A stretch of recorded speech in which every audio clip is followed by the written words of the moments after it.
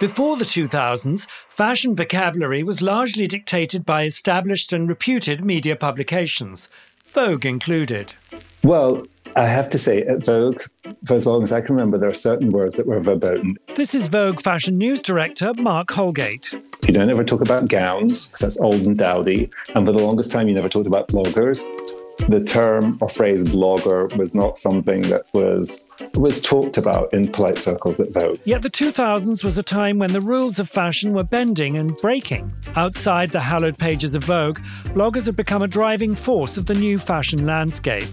The momentum behind their growing influence became so compelling that Vogue needed to investigate, and Mark Holgate, who was senior fashion writer at the time, set out to cover the story in the March 2010 issue.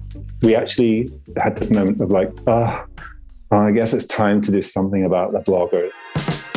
And we gathered together a group of bloggers in New York and photographed them.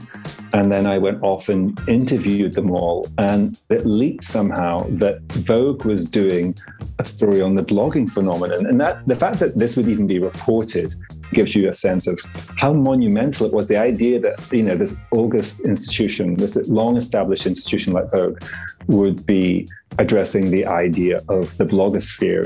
It's kind of perplexing now, right? It was somehow big news that we were doing this story. It was indeed noteworthy at the time that Vogue had chosen to give credence to bloggers, but the initial hesitancy to do so was evidence of the push and pull between the old guard of high fashion media and the up-and-coming writers and photographers who self-published online. The rise of bloggers was a distinctly 2000s phenomenon, carving their way into both the history and the future of fashion.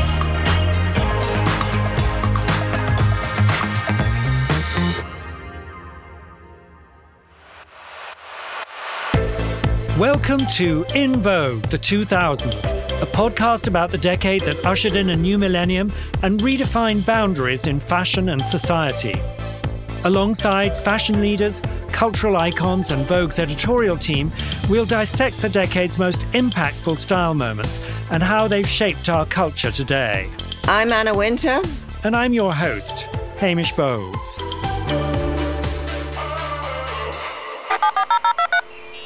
Fashion in general was slow to upload to the digital realm, with photos in the stories of the early 2000s largely shot on film and records existing primarily in physical archives. Mark Holgate recalls working in such a world as he was growing his career as a fashion editor. It's, I think, hard for people to imagine now, but when I started working in fashion, nothing was online. Nothing. I mean, you literally had to go to these vast volumes of tiny slides to look at a runway show. You had to look through them through a loop, and it was just kind of laborious and time-consuming.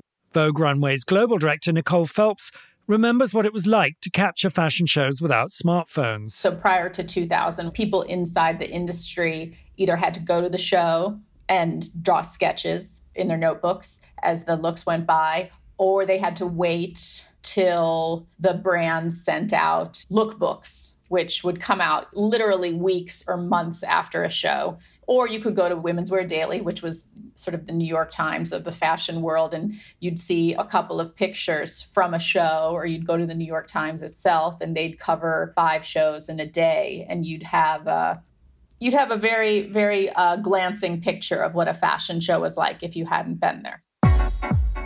For young fashion enthusiasts hoping to break into the industry, it took creativity and persistence to seek out glimpses of what was happening in the fashion world. One such fashion fanatic was Tommy Ton, streetwear photographer and blogger. So when I started becoming interested in fashion, this was 1997, it was all about me going to the library, ripping out clippings out of magazines, plastering them on walls, taping episodes of Fashion Television or Fashion File, going to the newsstand, getting the reviews every Thursday. So basically, it was this idea of not having things so accessible to me, but having to go out and hunt them down. From there, in 2000, that's when Style.com comes in the picture, and I can access fashion through my computer at school. Style.com was one of the first websites to provide front row coverage of all of the top fashion shows. Anyone with internet access was suddenly welcome to view corners of the fashion world that had previously been restricted to only a handful of select ticket holders. This obsession is just going way out of control because it's in digital form, and I can print these images, I can bring them home, and I'm not tearing out magazines from the library. I'm accessing in a different way. Style.com sort of changed the way fashion people did their job in 2000. It was a really beloved website of the industry because it sort of gave people what they needed, which was instant access to the fashion shows. Hey, Run-Through listeners, are you curious about what goes on behind the scenes at Vogue and in the world of fashion? Join Vogue Club, a one-of-a-kind fashion community where you can unlock exclusive access to Vogue editors, industry players, and fellow members, as well as receive expert style advice, tickets to VIP events, hand-picked gifts, and so much more. Visit VogueClub.com today and get 20% off using promo code TheRunThrough20. That's VogueClub.com, promo code TheRunThrough20. Style.com became source material for websites like The Fashion Spot, a popular site for industry outsiders to voice their fashion opinions. Here's Susie Lau, blogger and digital content creator.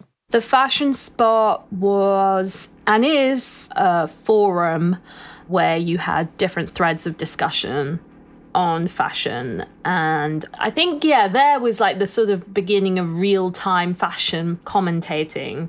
There were different members that were then starting up their own blogs, like either through Blogspot or Typepad, these different blogging platforms that were available and coming up at the time. If you were so opinionated on these boards, then you would take it further and put yourself out there through blogging. Those who voyaged into the territory of creating their own fashion blogs soon became aware of a certain stigma around their work. First, if you had a blog, you were a loser. Let's just start there. This is fashion blogger, illustrator, photographer, author, Garance Doré. It was the very beginning of internet and everybody had a pseudonym. You would never put your real name. The anonymity of the early internet buoyed bloggers like Susie Lau, aka Susie Bubble, and Wunderkind Tavi Gevinson to share their unique and playful perspectives with the world. Here's Susie. I would take mirror selfies, like a normal mirror selfie like today, and then uploading them onto my style diary. So the blog Style Bubble was really supposed to be kind of like an amalgamation of that sort of outfit documentation and talking about personal style, but then also talking about fashion, like in terms of design, collections, trends, or young designers, which was like something that I was super, super interested in. I thought Style Bubble made a lot of sense because it was basically like seeing fashion and style from my own bubble.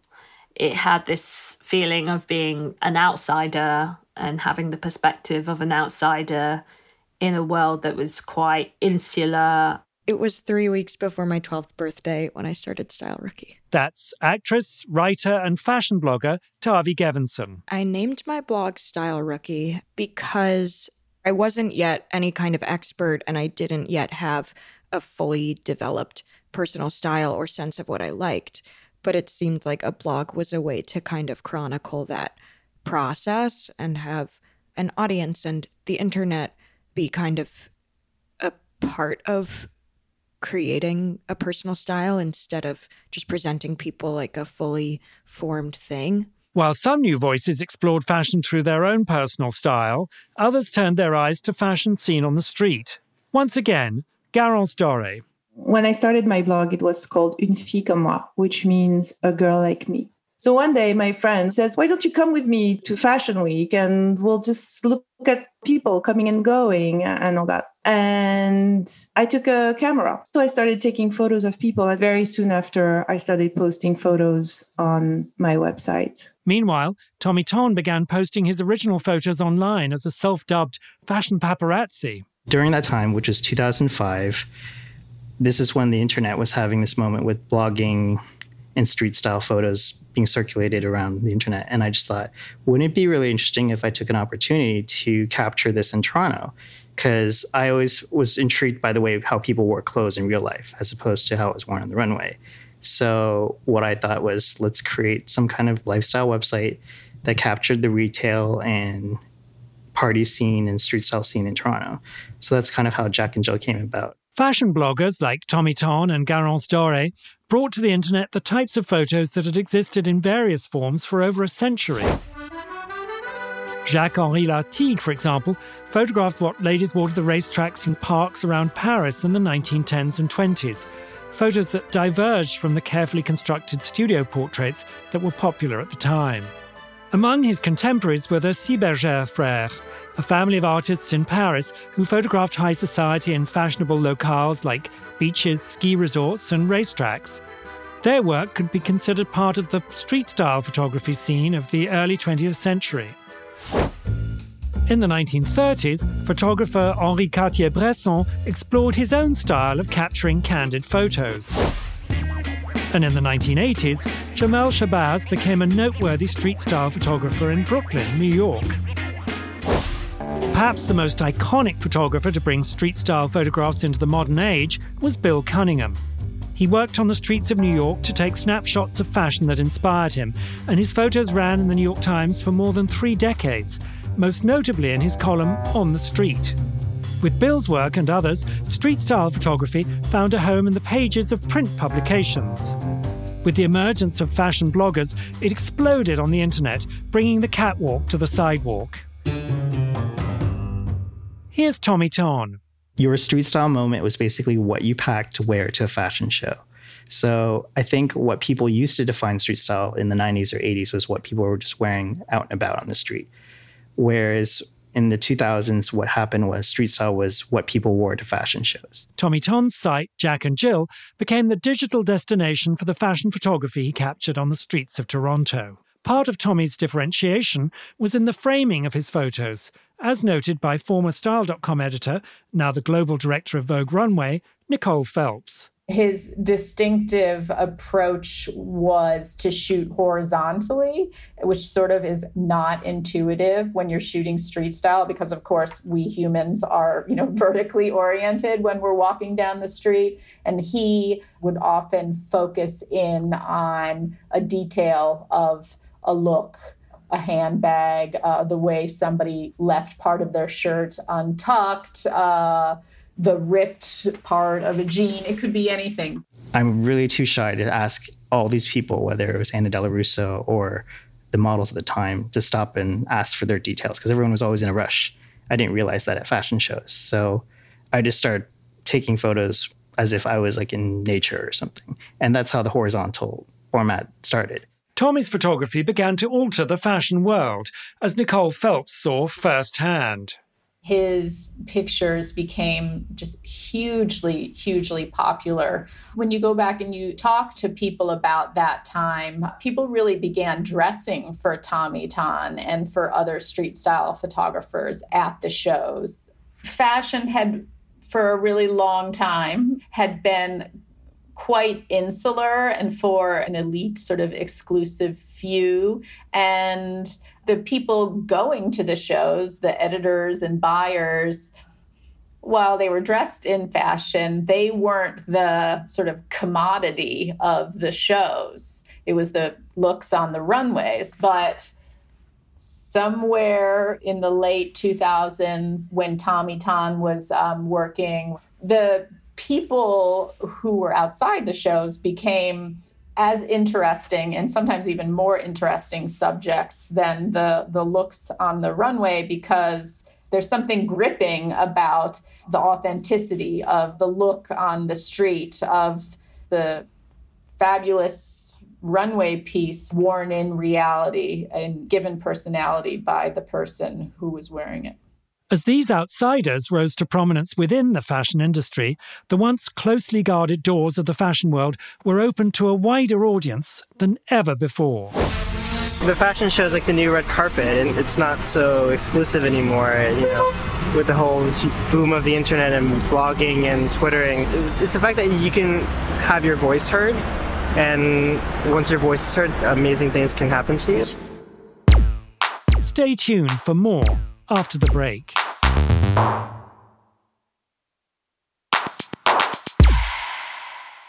soon, major news publications took notice of bloggers like Tavi Gevinson.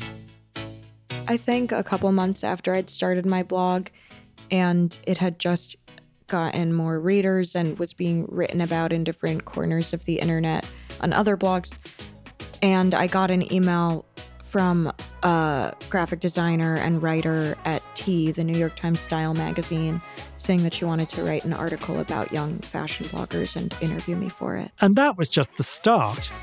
Tavi became a preteen with a press pass as more invites flooded her inbox, leading her to cover New York Fashion Week on assignment. And so the first time I went, it was because I had been photographed for the cover of Pop magazine, and they were launching the issue and having a launch party here, and they also wanted me to cover shows for their website. And then I think the following season, I went to host segments for fashion television where I interviewed designers and guests at the shows. The decade saw new fashion voices showcasing their abilities on both sides of the camera. Tommy Ton began his blog in obscurity and found himself looking to sites like Style.com for inspiration. As Tommy's talent and aesthetic continued to ripen and mature, his aspirations brought him full circle with a new career opportunity. The Style.com job was probably the greatest moment of my life. Style.com for me was the Bible in addition to Vogue. And to be a part of that family, it was just such a huge shock. And from there, everything came into place where people knew who I was. So many things happened in that pivotal moment in 2009, as soon as I was the official street style photographer for Style.com. And also to feel like I was part of the industry, because for the longest time, I felt like an outsider.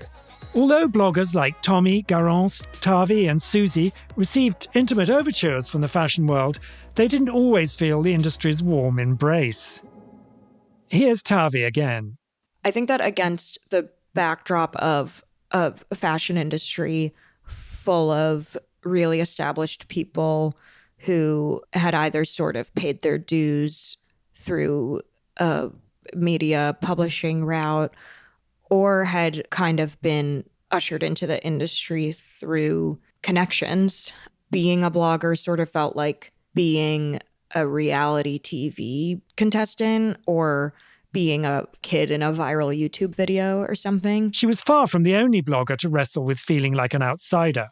Here's Garance Doré. You're a challenger of something, you're new, you're an outsider, you have no magazine, you have no name. Once again, Susie Lau. Let's say like the stereotype was that the print journalist, stylist didn't really understand what blogging was or what the value of digital content was. They were very protective about putting either their work or the representation of images online for everyone to see, because they could only see the value of like a beautifully laid out magazine.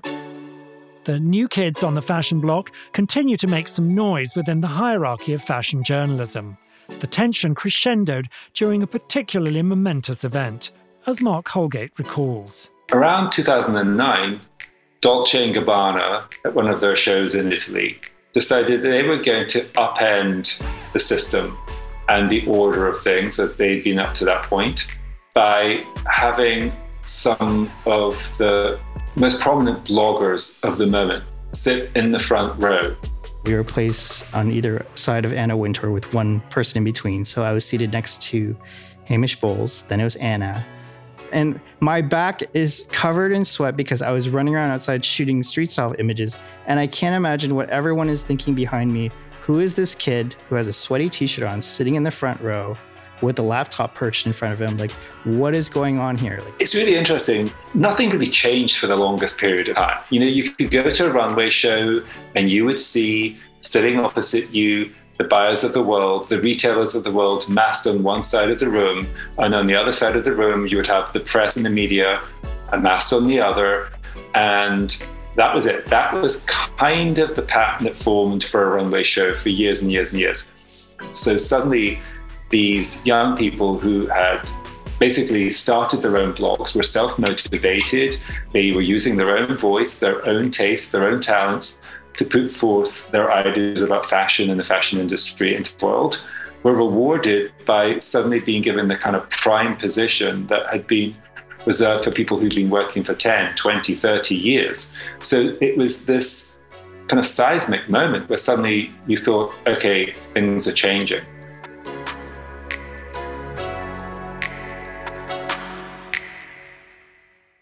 That show had a noticeable reverberation throughout the industry as its leaders began to recalibrate the role that bloggers would play in the future of fashion. However, for the actual bloggers who'd been granted the front row seats, it hadn't felt like a seamlessly executed transformation. Here's Garance Doré. There was a funny spin on this story. It wasn't the first time ever that I was sitting in front row. I already was sitting front row at a lot of shows. Then I remember very well that day, computers were put in front of us, which we never used computers at a front, it was just like literally laptops. So you could see right away that there was kind of a press moment that was created, which was also very smart of Dolce & Gabbana. And so I think that it upset a lot of people, but that was kind of the goal. There are moments that, move the needle. There was a need for change in fashion. So, why not sometimes, be the pawn of kind of a bigger game? Here's Susie Lau. They were going for the shock factor of having these people in a first row position, normally reserved for the kind of editors and chiefs of heritage titles. And that image, I don't even want to imagine some of the conversations behind the scenes that were going on in amongst kind of hierarchies of magazines and editors. Although the traditional press gatekeepers, Vogue very much included, were horrified by the stunt, it proved to be a brilliant move by the fashion house to tap into the shifting tides of the time. Dolce & Gabbana really love pop culture and hooking into the zeitgeist and shaking things up a bit. And it really did sort of shake up the insular world of fashion. And, some people were outraged or faux outraged, or, other people just saw it as a turning point, like a changing of the guard. And after that, they were forevermore in the front row. So it snowballed into the influencer culture that we are still living in now. By the end of the 2000s, fashion was decidedly online. It became a form of entertainment within reach for anyone on the internet with the click of a button, and it ultimately gave rise to a new class of blogger types, influencers.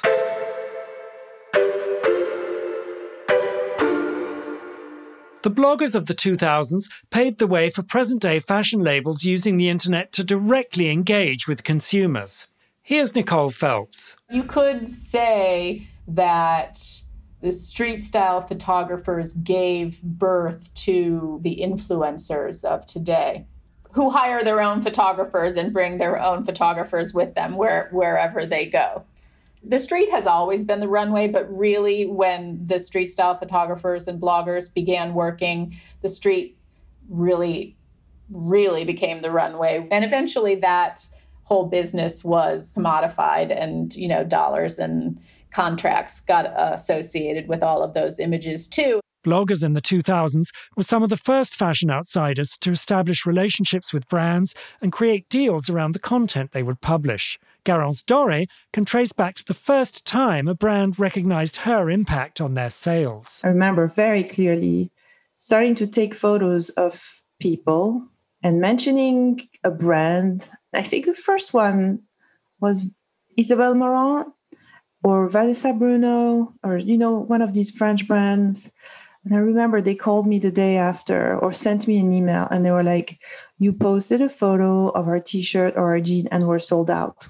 And I think that's when these brands started getting, oh, okay, wow, there is power. People were lining up to get these pants. So that's when I think the idea of influence came about. And I started getting requests for doing advertising on my website. The e-commerce we see today stands in stark contrast to the early aughts, when the internet was not considered a destination for clothing or accessories shopping. At the time, if you had a blog But even for fashion, luxury brands and all that, you would never think about selling something online or having a website and all that. At this time, they would just buy their .com just in case and put an image there. And there was really nothing behind that. Very few of them had online sales or e-shops and all the rest of it. Bringing the industry's attention to the power of the internet and online sales was only one of the countless ways in which bloggers changed the fashion world. When you think about many of the people who were quote-unquote bloggers back in the very end of the 2000s have really gone on to do incredible and sterling work and have provided such an important narrative about fashion and also about the industry. This is Vogue editor Mark Holgate. And fashion was up for analysis and discussion and debate and critiquing by everyone who wanted to do it. To me, that moment of democratization is really such a powerful thing and such an important thing to kind of make it less exclusive and make it a less privileged system. Susie Lau once more. I think the advent of fashion blogging really made the fashion industry look at how they were digitizing what they did. So because it came from a point of self-publishing, it kind of put into motion this idea of, okay, everyone can be a content creator. So that then gave rise to the social media platforms. Everyone could be commentating, image making. It was putting those roles into a lot of people's hands. And I think that was probably the biggest thing that fashion blogging kind of set into motion. At its core, Vogue has always been about exalting the creativity of the fashion industry. As the internet and fashion bloggers lowered the barrier of entry into consuming fashion, Vogue and the industry as a whole adapted and celebrated fashion's relevance and new ease of access. I think what it taught me in particular was actually just the need for personal connection and the ability to be deeply committed and connected to an idea of fashion and to be very passionate about that. And I think that's probably something that, as we've seen our presence go on to other platforms, online, social, everything over the years, I think that sense of voicing oneself within the narrative of the bigger context of Vogue is something I think that probably has been really important. The ripple effects of the blogging movement seen in the 2000s reverberated throughout the following decade as online fashion documentation moved from computers to smartphones. It gave so many people that wanted to be a part of fashion the opportunity to be in fashion. And that's why it didn't feel like it was such a exclusive private members club anymore. People felt like they could join the party. And they sure did. The initial collision of fashion and the internet was only the beginning. As the way users consumed the internet continued to change and become more personalized, so did the relationship between fashion setters and fashion followers. The next decade put a camera and a computer in everyone's pocket, altering the very fabric of fashion and providing a whole new level of global access. Bloggers completely disrupted the way traditional print editors disseminated fashion industry information. In their wake, influencers exploded onto the scene as the latest and hottest content producers. I have to say, at the recent season of shows, I was saying, I wonder if TikTok people look at us like how we looked at editors 10, 11, 12 years ago. And it did really feel like there is this new generation of voice, and you definitely have to give way to that, because that is how our industry works. That you have to acknowledge and be curious about this newness and let that flourish.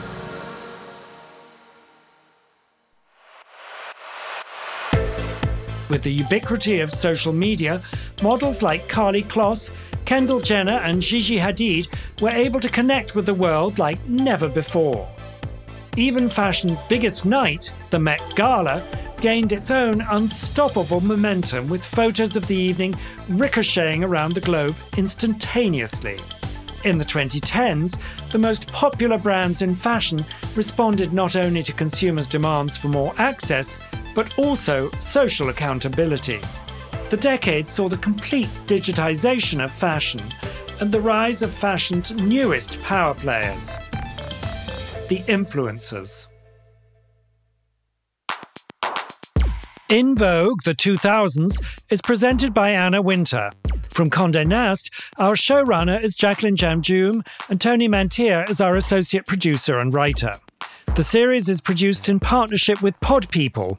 Head of production, Matt Sav. Director of production, Amy Machado. Production manager, Madison Lusby. Senior producer, Frida Lucas. Associate producers, Mariah Dennis and Morgan Foose. Scriptwriter, Marie McCoy Thompson. Editing, sound design and engineering by Daniel Brunel, Gordon Bramley, Morgan Foose, Sam Mbata, Adam Raimonda and Andy Bosnack. Pod People would also like to thank Persia Verlin, Nikki Stein and Stephanie Bishara. Theme music is composed by DJ Ghost Dad.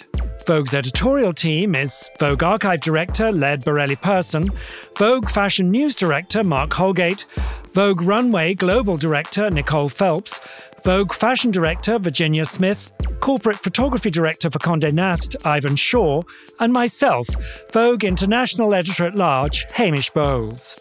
Special thanks to Vogue's Creative Editorial Director Mark Guiducci, VP of Digital Video Programming and Development Robert Semmer, VP of Audio Julie Shen, and Director of Podcasts Nico Steele. Thank you for listening to In Vogue. Until next time.